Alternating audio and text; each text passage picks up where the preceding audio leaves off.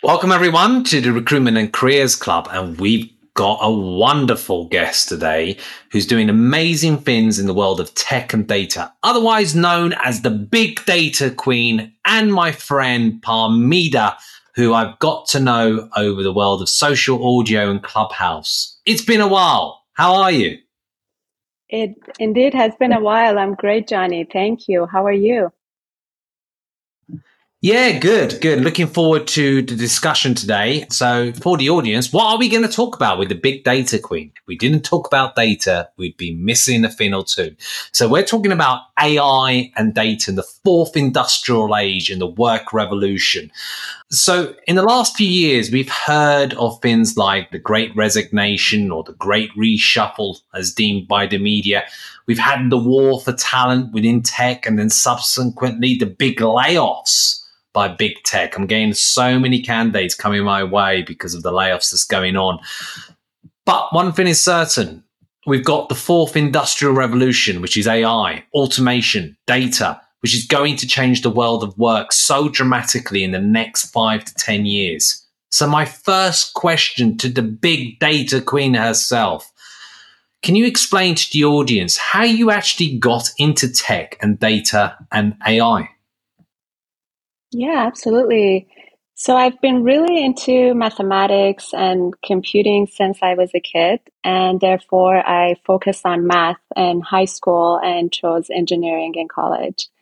I became specifically interested in signal processing and statistics in college, to extract insight and information embedded in the signals and solve problems. Then during my internship, I actually touched on some classical machine learning and statistics concepts, such as decision trees and random forests. But that basically was it. I never really took any classes on machine learning before. I then started my PhD, and I was working on classical computer vision and time series analysis tasks.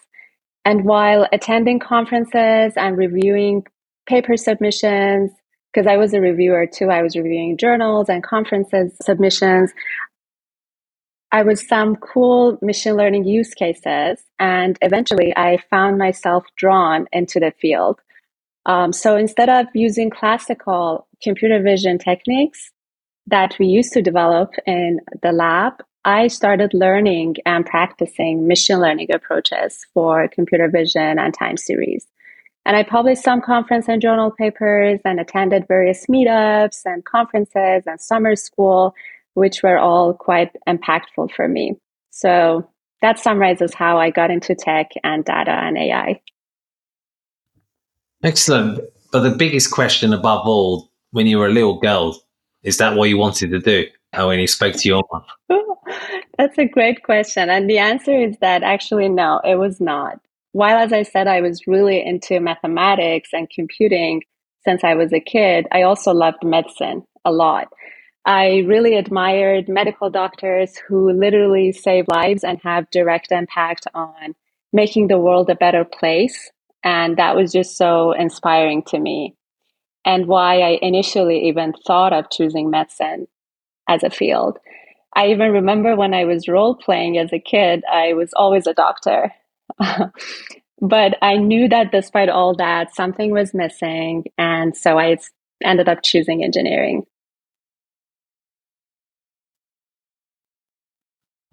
Yeah, fascinating. So you've spoken so eloquently about how you got into it, some of which is above my pay station because I was never one for mathematics, unfortunately.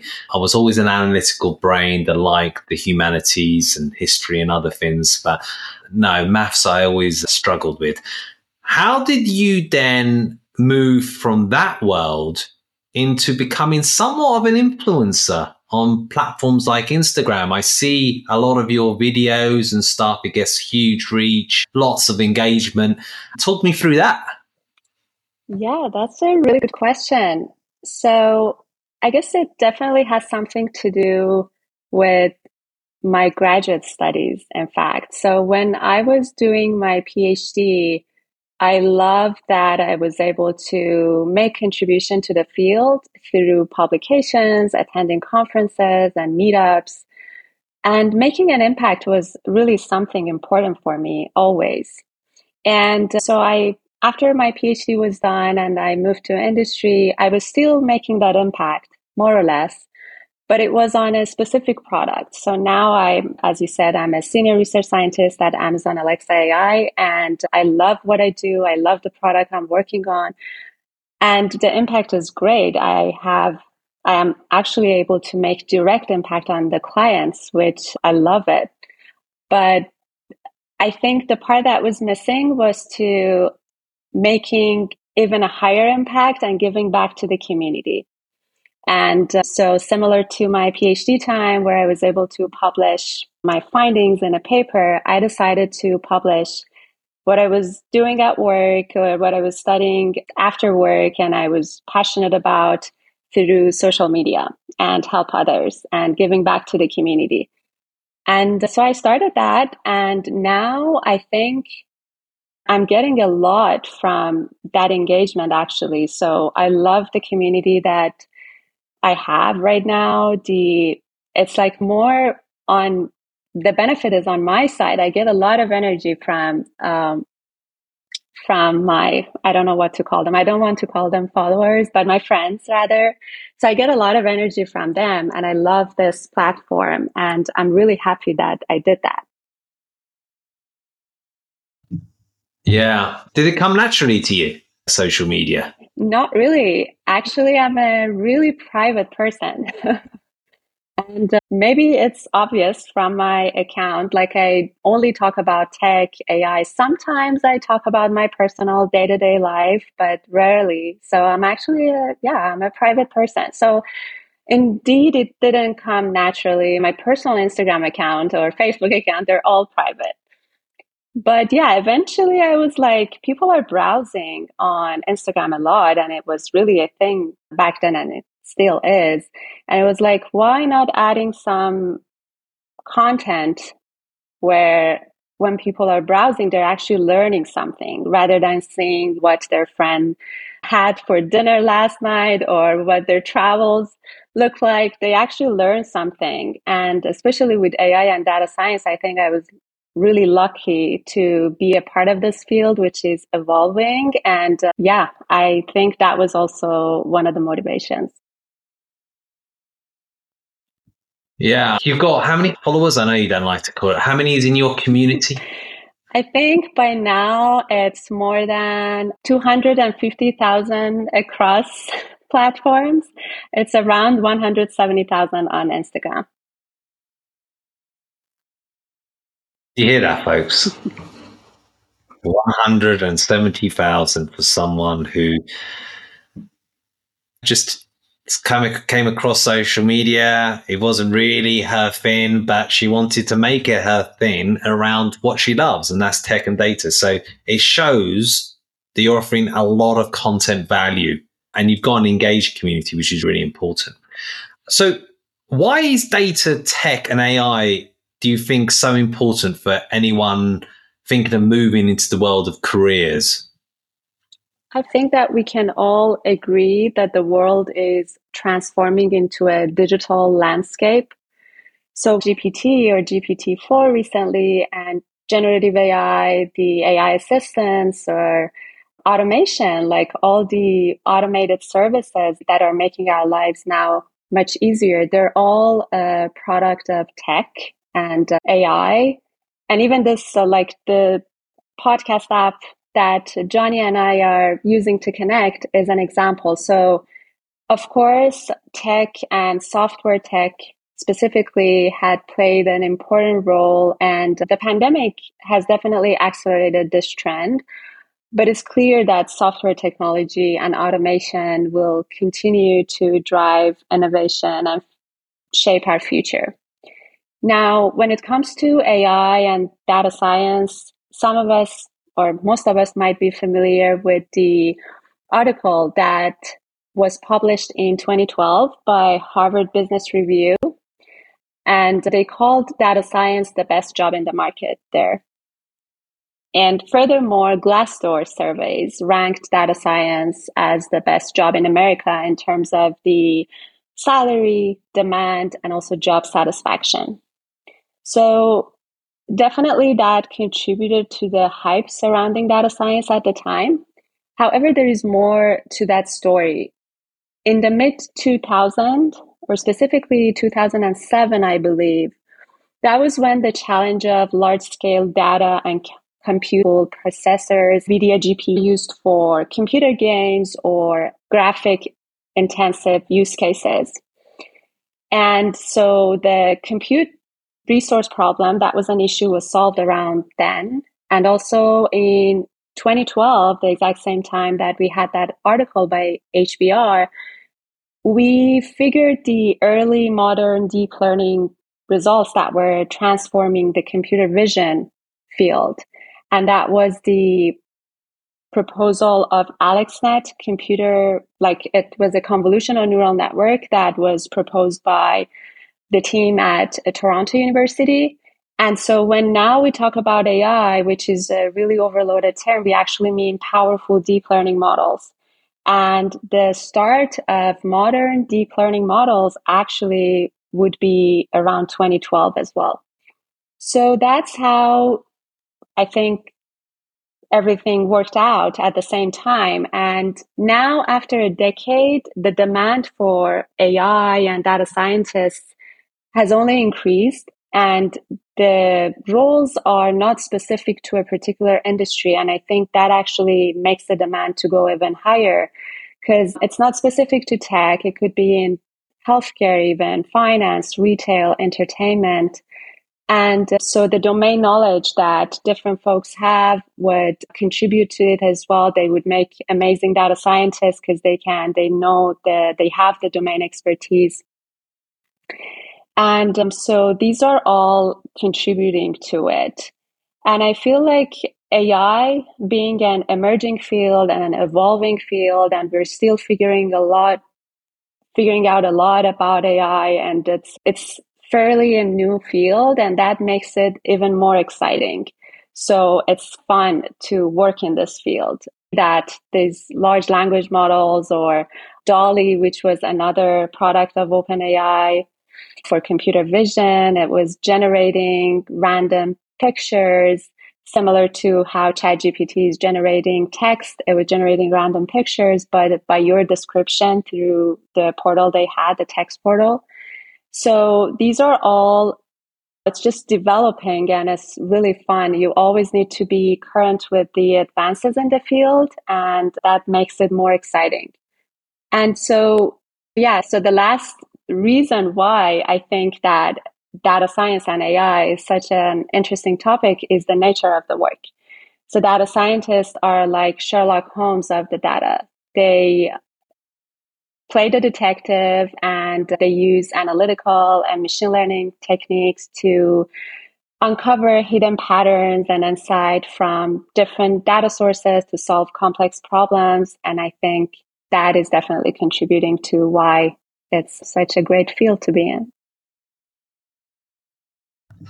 Yeah, fascinating. Although I'm not technical, I do love technology and being involved in the world of technology from a careers and talent perspective in the last 25 years.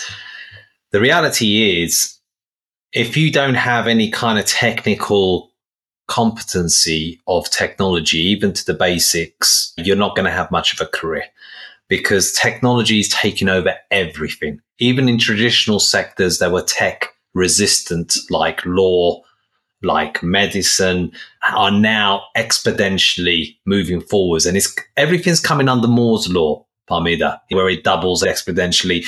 And then you hear great people or interesting futurists like Ray Kurzweil, the ex-engineer of Google, who talks about the singularity in 2045 and how we'll have 1 billion times more computing power than what we have now. And we're entering the world of science fiction becoming science fact. And one of the most interesting series that I watch when it comes to these things is called Black Mirror. And it's this kind of series that's on Netflix that you think, you know what? I could see that happening. I'm actually already seeing that happening. Did you see the latest article or warning that was given around AI, that it's an existential threat against humanity and that they should delay AI development for the next 6 months because of the perceived threat that certain brains and leading kind of pioneers were talking about in penning a kind of paper, a letter, talking about if we don't slow this down. Elon Musk often talks about in his videos how AI is going to take over human beings and is going to wipe us out. What's your thoughts on all that, or is it fear-mongering? Yeah, I definitely read that letter briefly because it was just so shocking to see that some of the AI leaders actually signed such a letter. Yeah, what I think is that AI and the world of data, like everything else, would have both benefits and risks for humankind. And it's the same story with computers. I actually tweeted about this maybe a couple hours ago. So I was mentioning about the risks of computers. You could have fraud or hacks or spams. And the solution is not to pause or not ban computers for 6 months. That definitely doesn't seem like a right solution. So on one hand, AI and what we do with deep learning models could improve our lives in numerous ways. In ChatGPT-4, we talked about them in healthcare, in transportation, in education. I was reading an article that was talking about a deep learning model that was able to classify skin cancer moles into benign or malignant. And so basically identifying melanoma through just images of the skin using deep learning. And there are a lot of examples like that. And so I feel like, especially in the intersection of healthcare and AI or health tech, that's really important to go and review some of the advances that AI has made. However, there are also, as you mentioned, and many people believe, there are also risks to this. So one of the risks would be definitely on the job market. And yeah, I'm not going to lie, it's definitely going to change the market and the industries differently. So AI and automation, they become more advanced, and there's definitely the risk that parts of some jobs may be automated.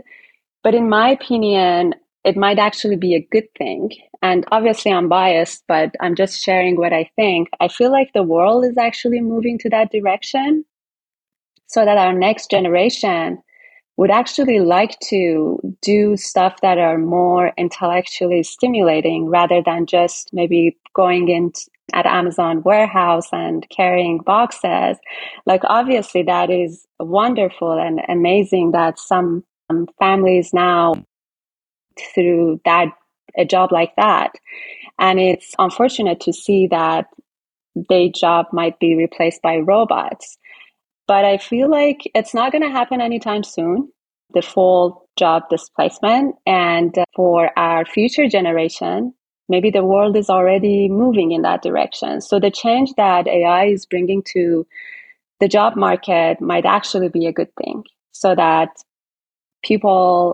children from really early on start developing some advanced skills so that they can get jobs that are not easily replaceable by robots or AI.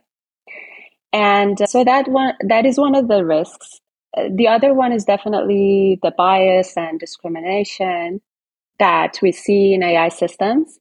And it is actually inevitable because, especially now recently with the models that are trained on public data, so we know that the data that we have has biases.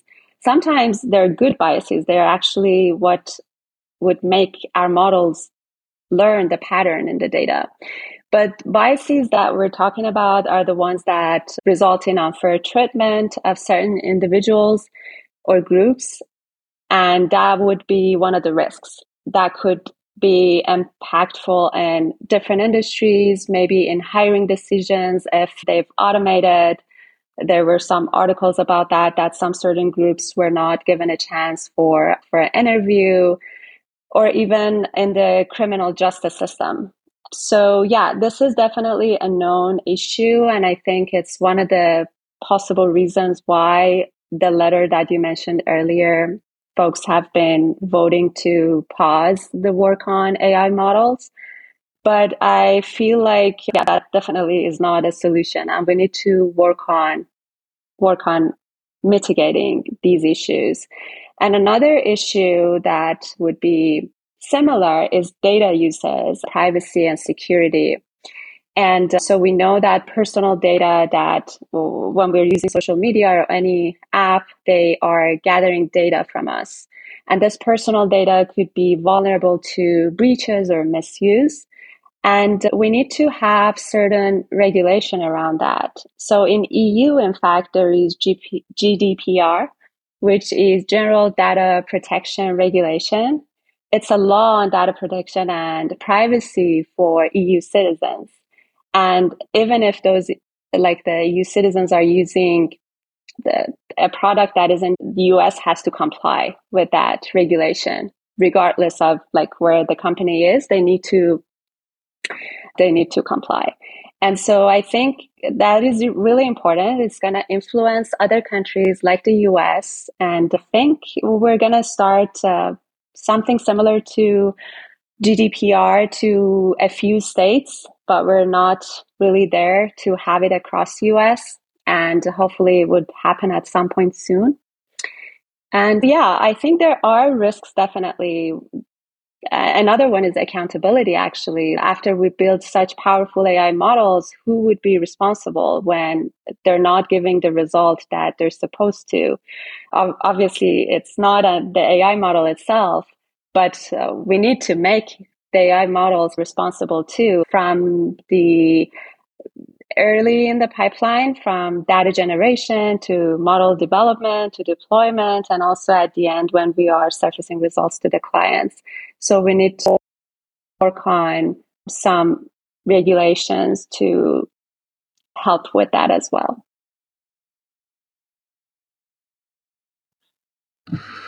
Really interesting. I was thinking about this, and the evolution of man and woman has been from ape man to spaceman. Is it just not now an evolutionary thing that might be inherently driving this, that we're turning into some kind of cyborg? And that's the future where we're going to colonize all these other planets that Elon Musk thinks of, because this software is an ancient software, but it's not what we want, really. So you're going to find things like nanotechnology and something wrong with your body. I've read that in the future, you'll just set an alarm when you go to look in the mirror and you breathe on it. It might tell you, oh, you've got something wrong there. Book an appointment to the doctor. Or when you go toilet with a smart toilet, etc. And it's going to get to the point, really, that we will almost have a CD, won't we, of our own personalized medicine based around our unique kind of footprint and data, that instead of all this kind of one size fits all that I never quite got, really, because we're so unique. Where do you see all that going and the possibilities? Yeah, it's really interesting to think about all that. And definitely one of the, yeah, I actually need to think about it, because on one side, it's quite fascinating to remove some of the redundant processes. If you think about some of the work that actually Elon Musk is doing or some other startups, which is removing this redundant intermediate step of muscle movement. And as you said, instead of having our hands, for instance, typing on the keyboard, it could just come directly from our brain. And that's how it's happening right now. There is the signal that is coming from our brain, and that is signal to our muscles. And that is then when we type on the keyboard and see something on the computer. So this human and computer interaction would definitely be something that I would be looking forward to. And I think it would have a great impact, because I can definitely think of some of these redundant processes that why are they there? But us transforming to different or other types of creatures, I'm not sure about that. I have to think about it.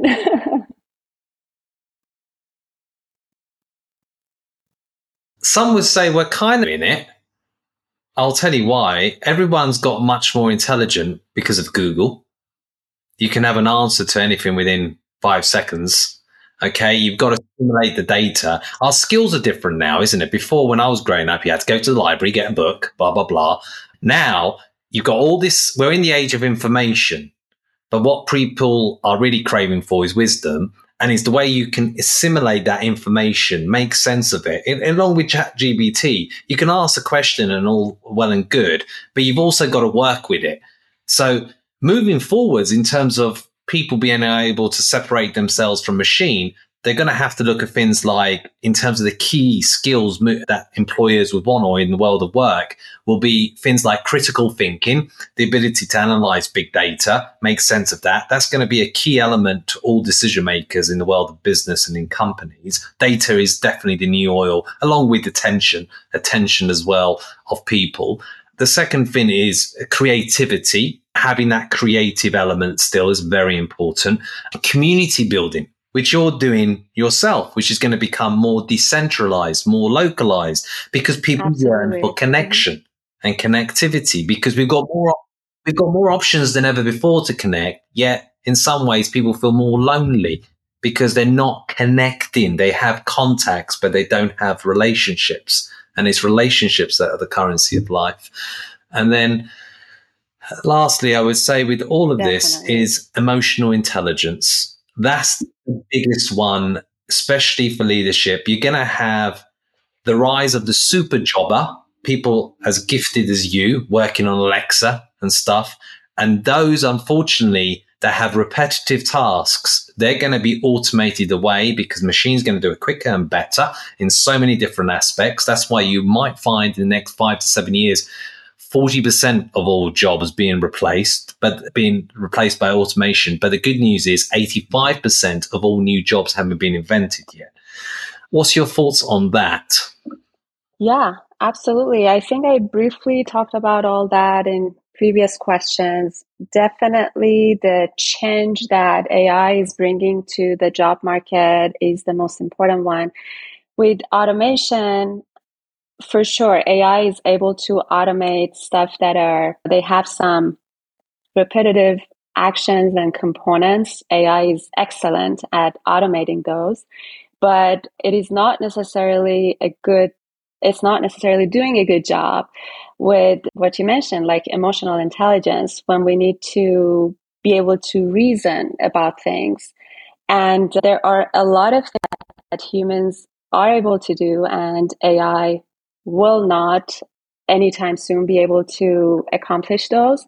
And also automation that we mentioned, AI is doing better, way better than humans.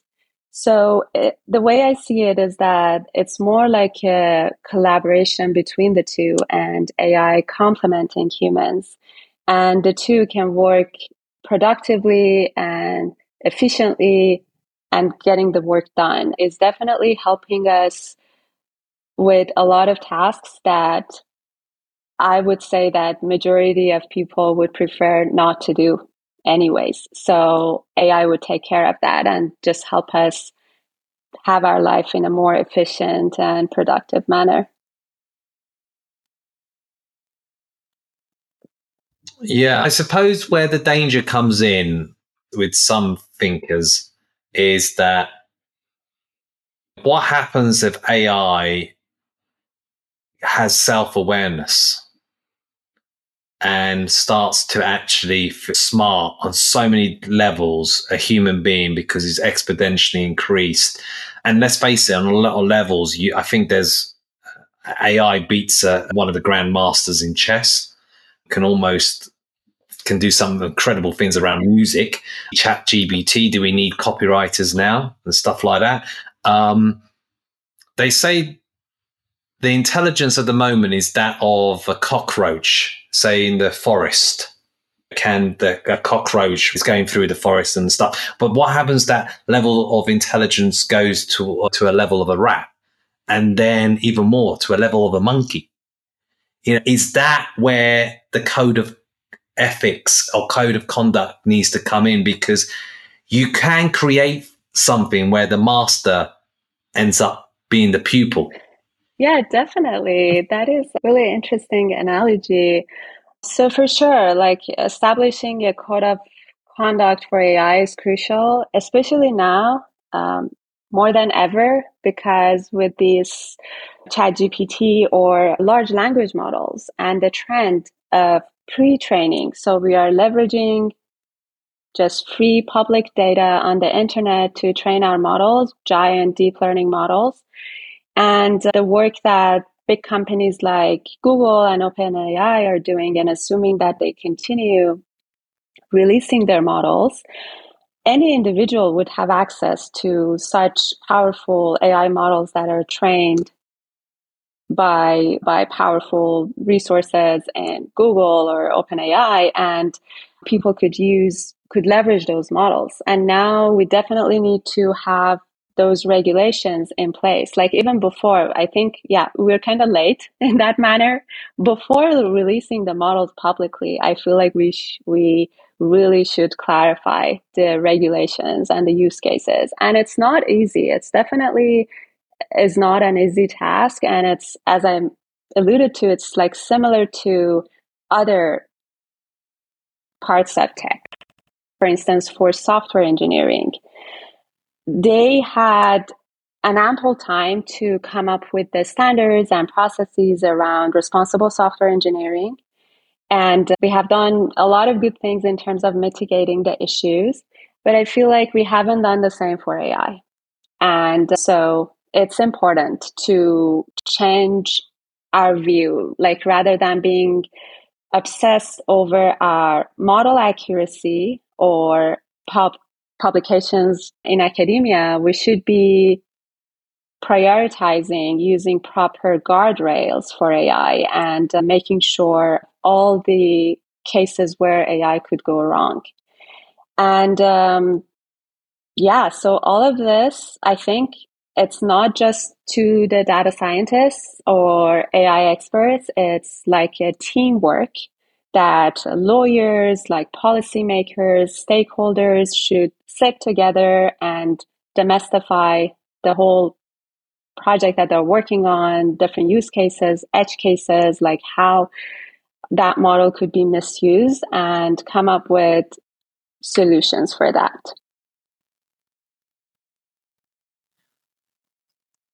Yeah, it's really interesting. And that example I gave at AI was in robotics. So it was the case of a robot being able to find its way out of a forest, and the level of intelligence as a cockroach. What happens if it becomes a rodent, then a monkey, etc., because of the rise of the robots. As we come to the finishing straight of what you said of this podcast, I remember once a person in physics said that physics replaced philosophy. And now with AI, a question. AI machines still can't tell if a human being's lying. Maybe they can. That's an interesting one.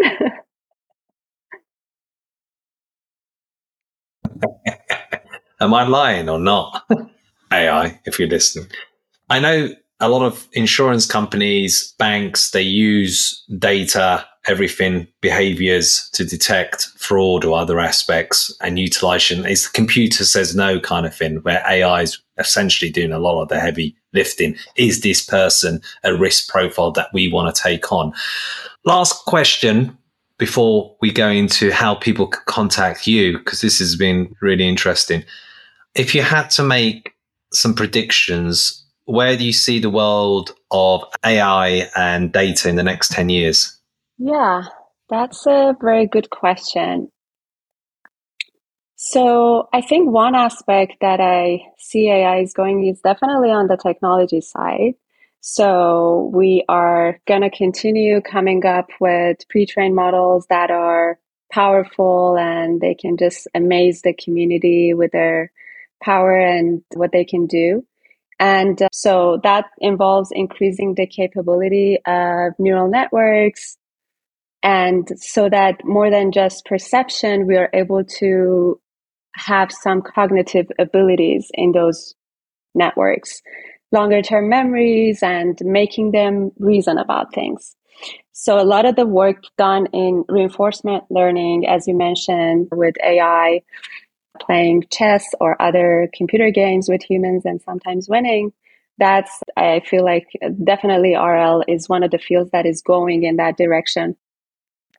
So next, very similar to above would be incorporating multimodal options, which is similar to GPT-4, that in addition to text, we can also, like, the model also takes images as, and that is one step closer to how humans work and see the environment. It's through all these different senses, and multimodal is definitely helping us move in that direction. Next would be the scale. So for both model size and data sets in NLP or natural language processing, we have seen a lot with large language models, and the power increase with larger models, obviously, but at the same time, we need to be mindful of that sometimes we might need to have those models on the edge, like on the device. So we need to be mindful of the storage limitations that we might have. So while making more powerful models, we probably are moving in the direction of making them more feasible to be deployed on the device. And another aspect would be on the research side. We continue coming up with new ideas, innovation techniques in terms of generative AI specifically. And so I think these are all expanding, like working together and then expanding the ability that AI would have. And I'm not going to talk about self-driving cars. It's long overdue. I think it's just a very complicated problem. But I can't wait. Hopefully, sometime we would have self-driving cars. And actually, the one example that I mentioned earlier, which is to remove the redundant processes, like being able to have a direct relationship with the computers, that human computer interaction, I feel like that is also among the advances that we will see in AI in the next few years. Yeah, and we might even see even bigger and more because you just don't know what comes up next and how quick, because often trade and competition spurs that with the likes of Silicon Valley, companies Absolutely. competing, developing this, developing that, hiring the best. And eventually, I guess I heard that one of the keys to living forever or longevity is that we're all going to upload our brain onto a cloud that will take away our mere mortal being. But this has been Parmida, the big data queen. Thank you ever so much for your time. How do people make contact with you to learn more? Your socials, what's your best Sure, contacts? I think the best way to reach out to me would be through my Instagram channel. In my bio on my Instagram channel with the handle Big Data Queen, I have the links to all the other social media platforms like LinkedIn, Twitter, TikTok. But I think Instagram would be the best way to find more about me, and we can connect over there. Yeah, watch this space. I think Parmida has got a big future and I'm sure she's going to move on to huge things. Thank you ever so much, my friend. It's been great speaking with you and good Thank to see you. you again. Thank you, Johnny.